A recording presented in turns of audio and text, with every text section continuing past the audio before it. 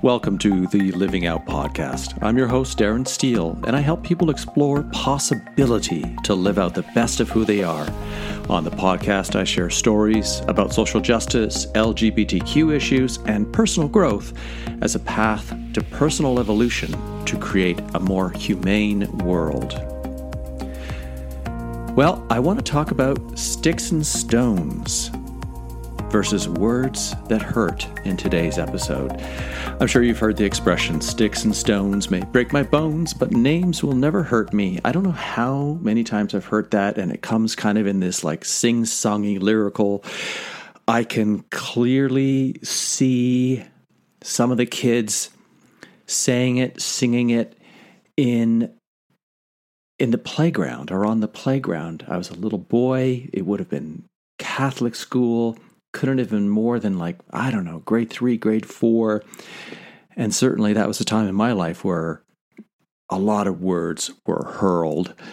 A lot of names were sent out there as a way to make someone feel bad. And as a little kid, some of that hurt. Some of that sent you home crying to mommy or dad. And we kind of learn a weak form of defense if it's seemingly innocuous enough. But there's a lot more going on here. And over the holidays, I was in a conversation with a group of people, and it was very interesting where it went. And I've been thinking a lot about it, specifically words and the intention behind them. So it started out with somebody saying, it's so fun that I can say, faggot and gay around you guys, meaning my partner and I, and this person is a straight, white, cis male. And we opened up the dialogue to talk about, what does that mean exactly? And okay, maybe around us, we as gay men can give you permission to perhaps use that word in a joke, but this is a privilege. And even that expression, calling him privileged, set him off and got him upset. So that's the setup for what got me really thinking, because I was trying to make a point, which I couldn't as eloquently as I wanted to, and I didn't want to make this an uncomfortable conversation, which was already a little bit heated, and I just thought, fine, I'm going to think on it.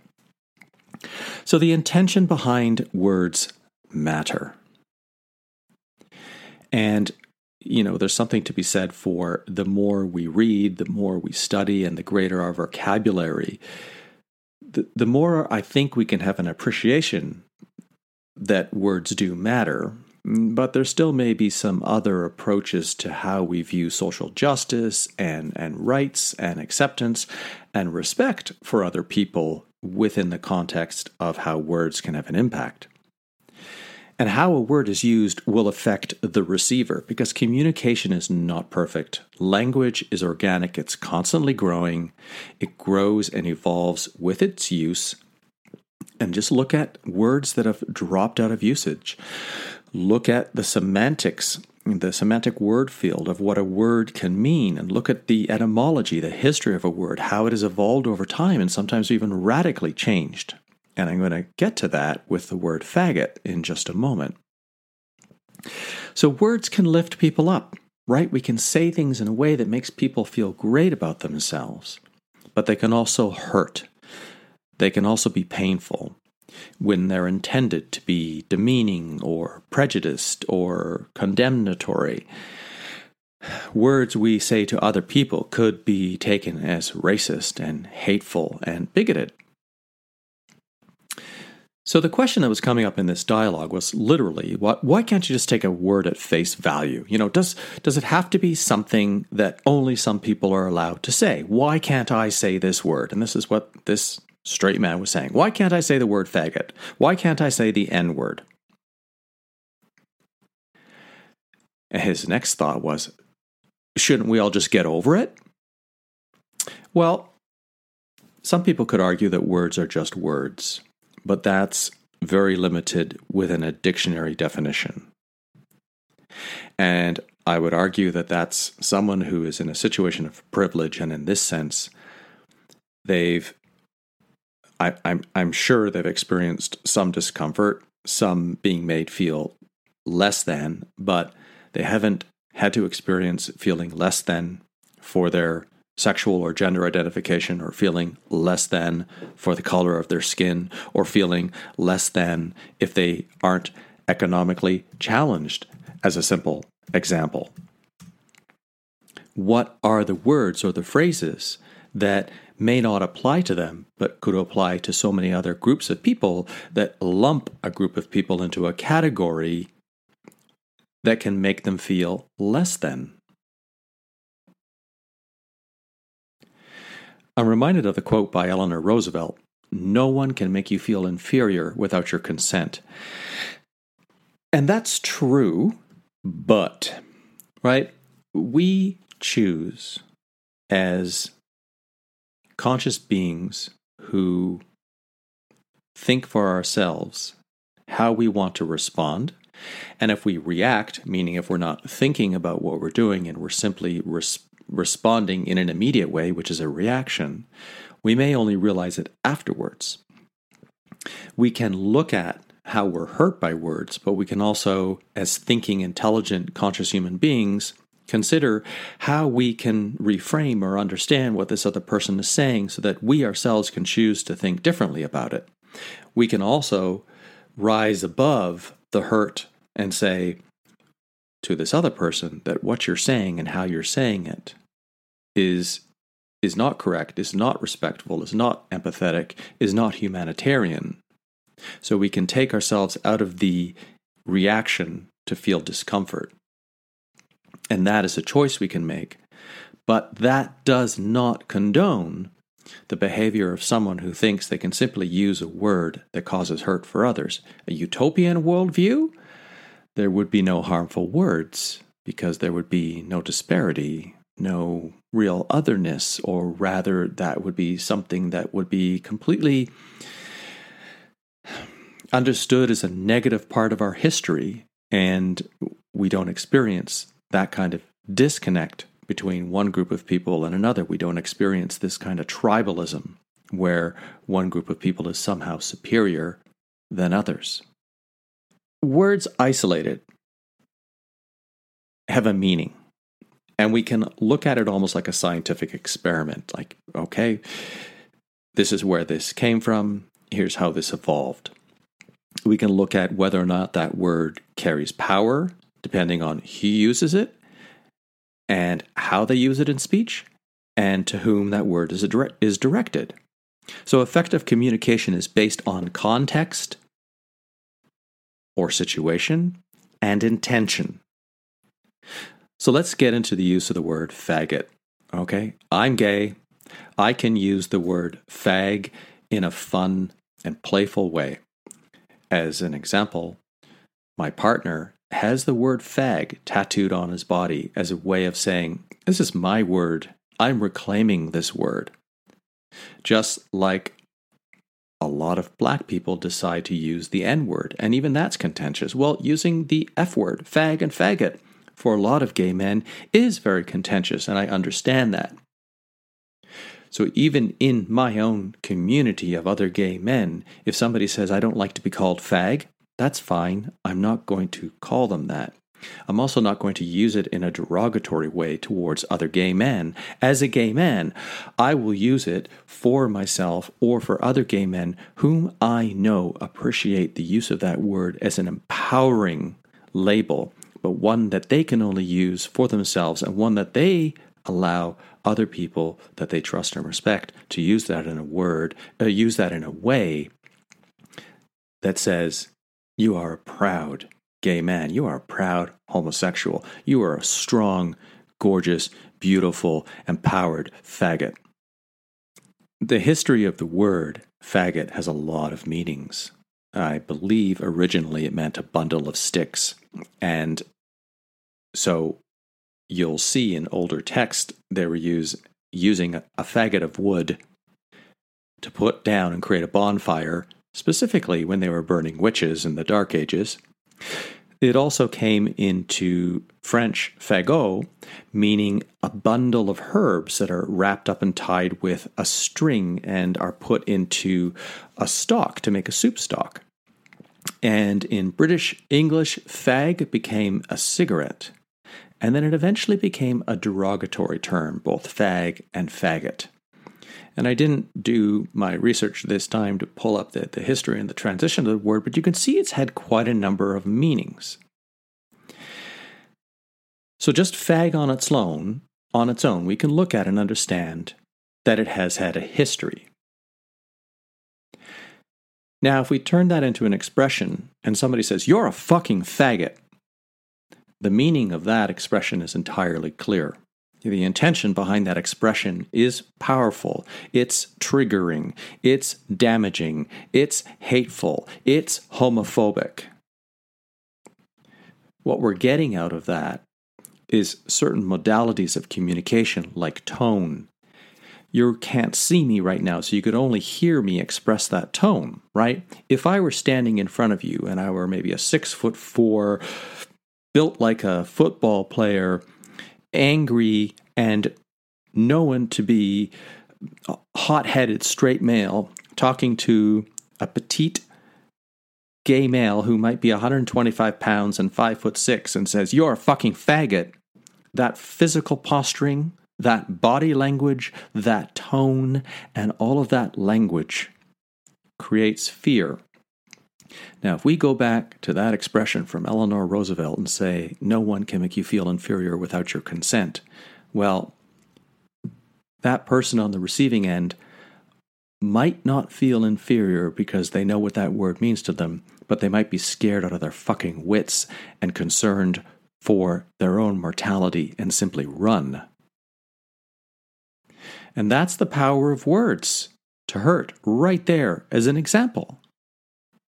Those words come first, but are connected to physical expression, body language, to tone, which is also a body language, how we use our voice, and a creation of power.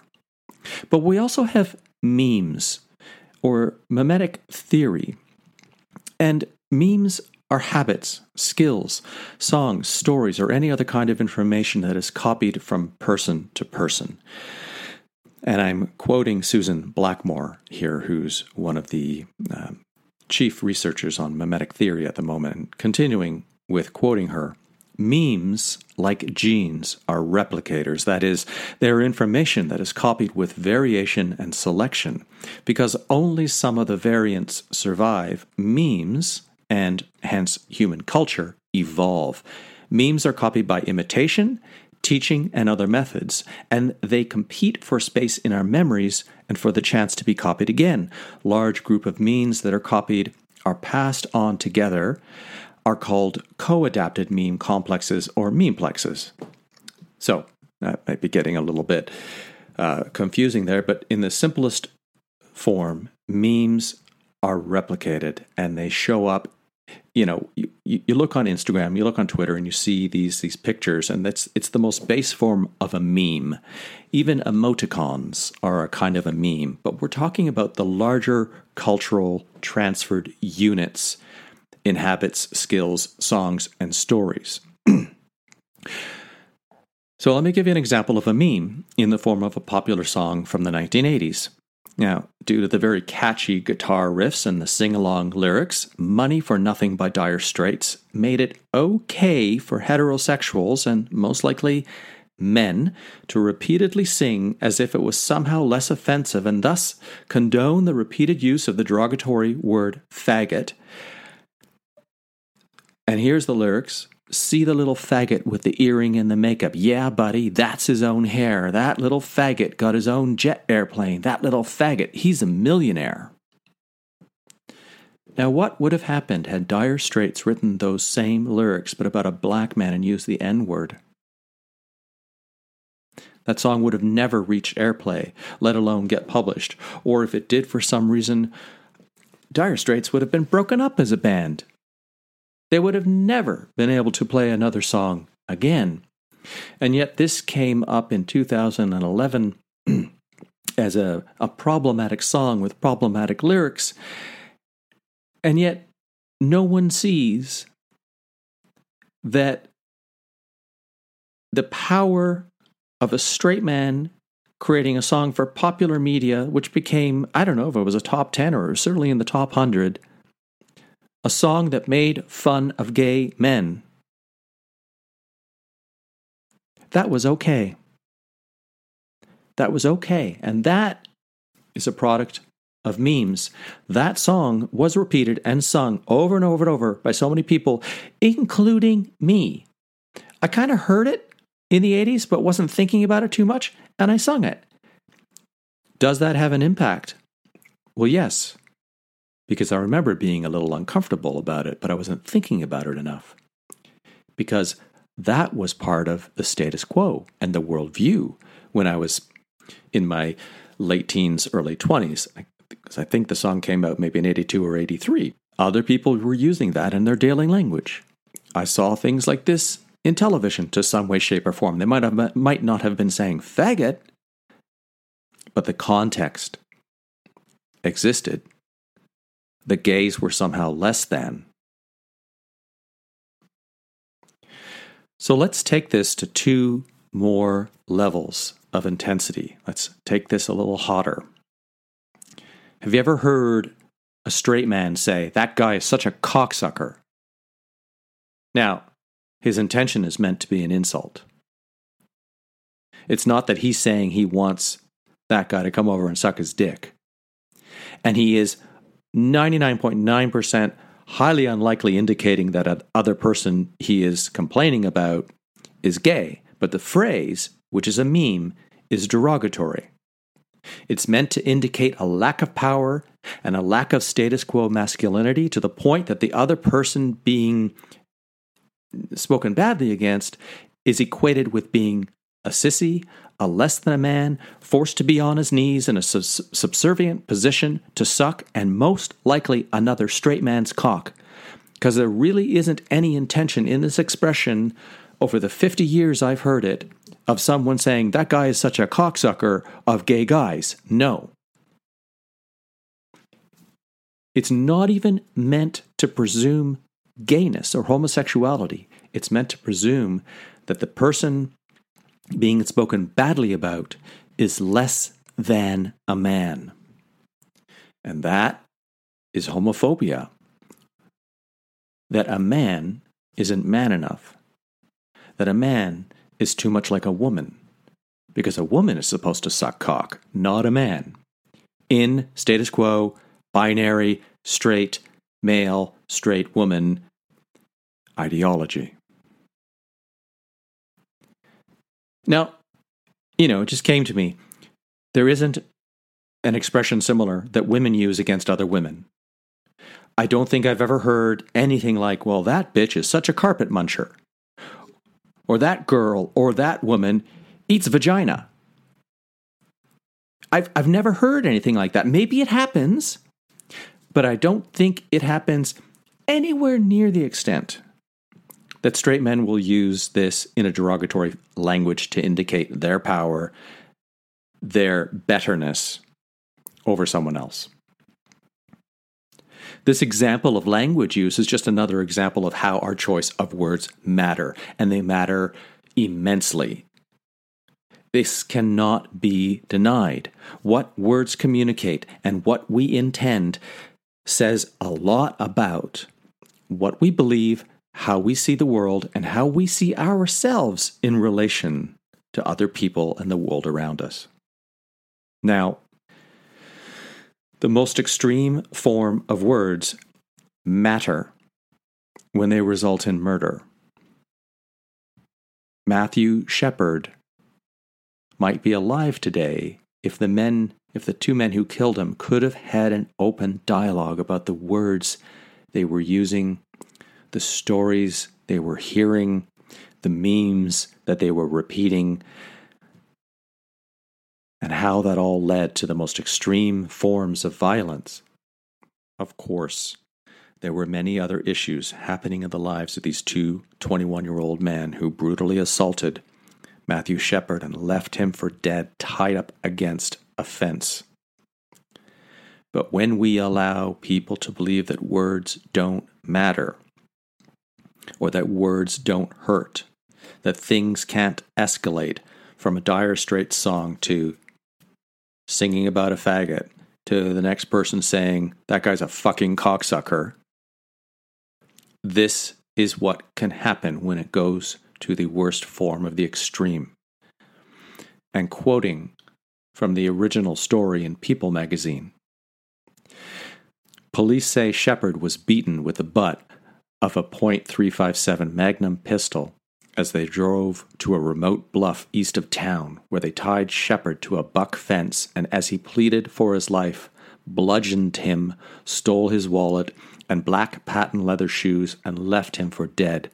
Some 18 hours later, UW freshman Aaron Kreifels took a spill on his mountain bike outside of town. Standing up, he saw what he thought was a scarecrow hanging on a fence, until he noticed the human hair.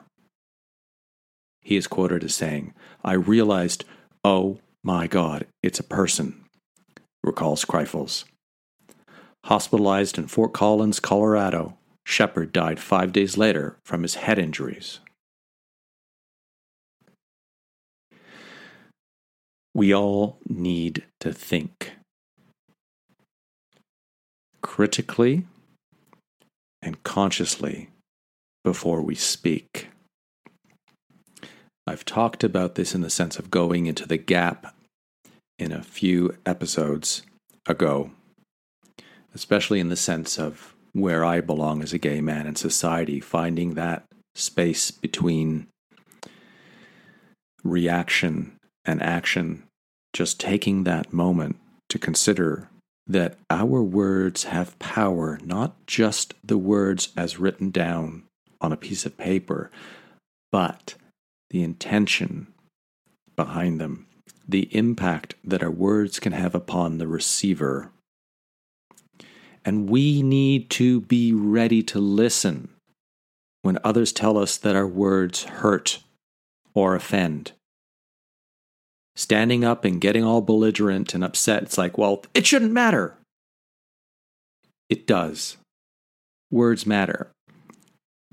And it's not always a matter of right or wrong. Sometimes someone takes offense, and it's complicated, and we need to have a dialogue, and we need to have a discussion.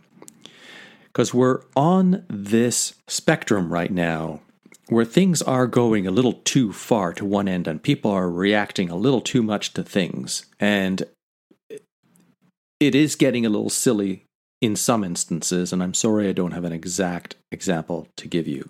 However, words do matter, as does education, as to how we understand what we're saying, as does the respect that we need to give each other in communication. There's often misunderstanding when we speak and how someone else interprets what we're saying. They may have other things on their mind, and maybe they're sort of listening, and so that's the problem of one-on-one communication. We may not always be present or attentive. But sometimes there is a clear intention to hurt by the person saying what they're saying or writing what they're writing. But given that our language is how we communicate and everything comes from that, our body language, our tone, our stories, our songs, our memes, we can either consciously choose division or we can choose harmony. And for 2019, what's your choice? Thank you for listening. I know today's episode was perhaps unexpected in the direction that it took, and it got more serious, but these are important issues that we need to be discussed, and even more so, I think, from a personal perspective. This may have been difficult conversation or topics for some of you listening, because there are words that trigger, and we do need to understand those trigger words, and to our own betterment and personal growth, to discover how we can manage those reactions so that we can have control of ourselves and our responses in difficult situations and difficult conversations. So if you've enjoyed today's episode or any other episode, please share it on your favorite social media channel. And if you're listening on iTunes, give me a 5-star rating or leave a comment. As always, please leave a note or feel free to ask me a question on the episode webpage on my blog at darrensteele.com. And feel free to support the podcast. A lot of time, sometimes research and preparation goes into putting these podcasts together. And I hope that it has an impact. I hope that it helps you think more critically, more queerly about how you can live out the possibilities of being the best of who you are and how you can have an impact to make the world a better place. As always, thanks for listening, and I'll speak with you next time.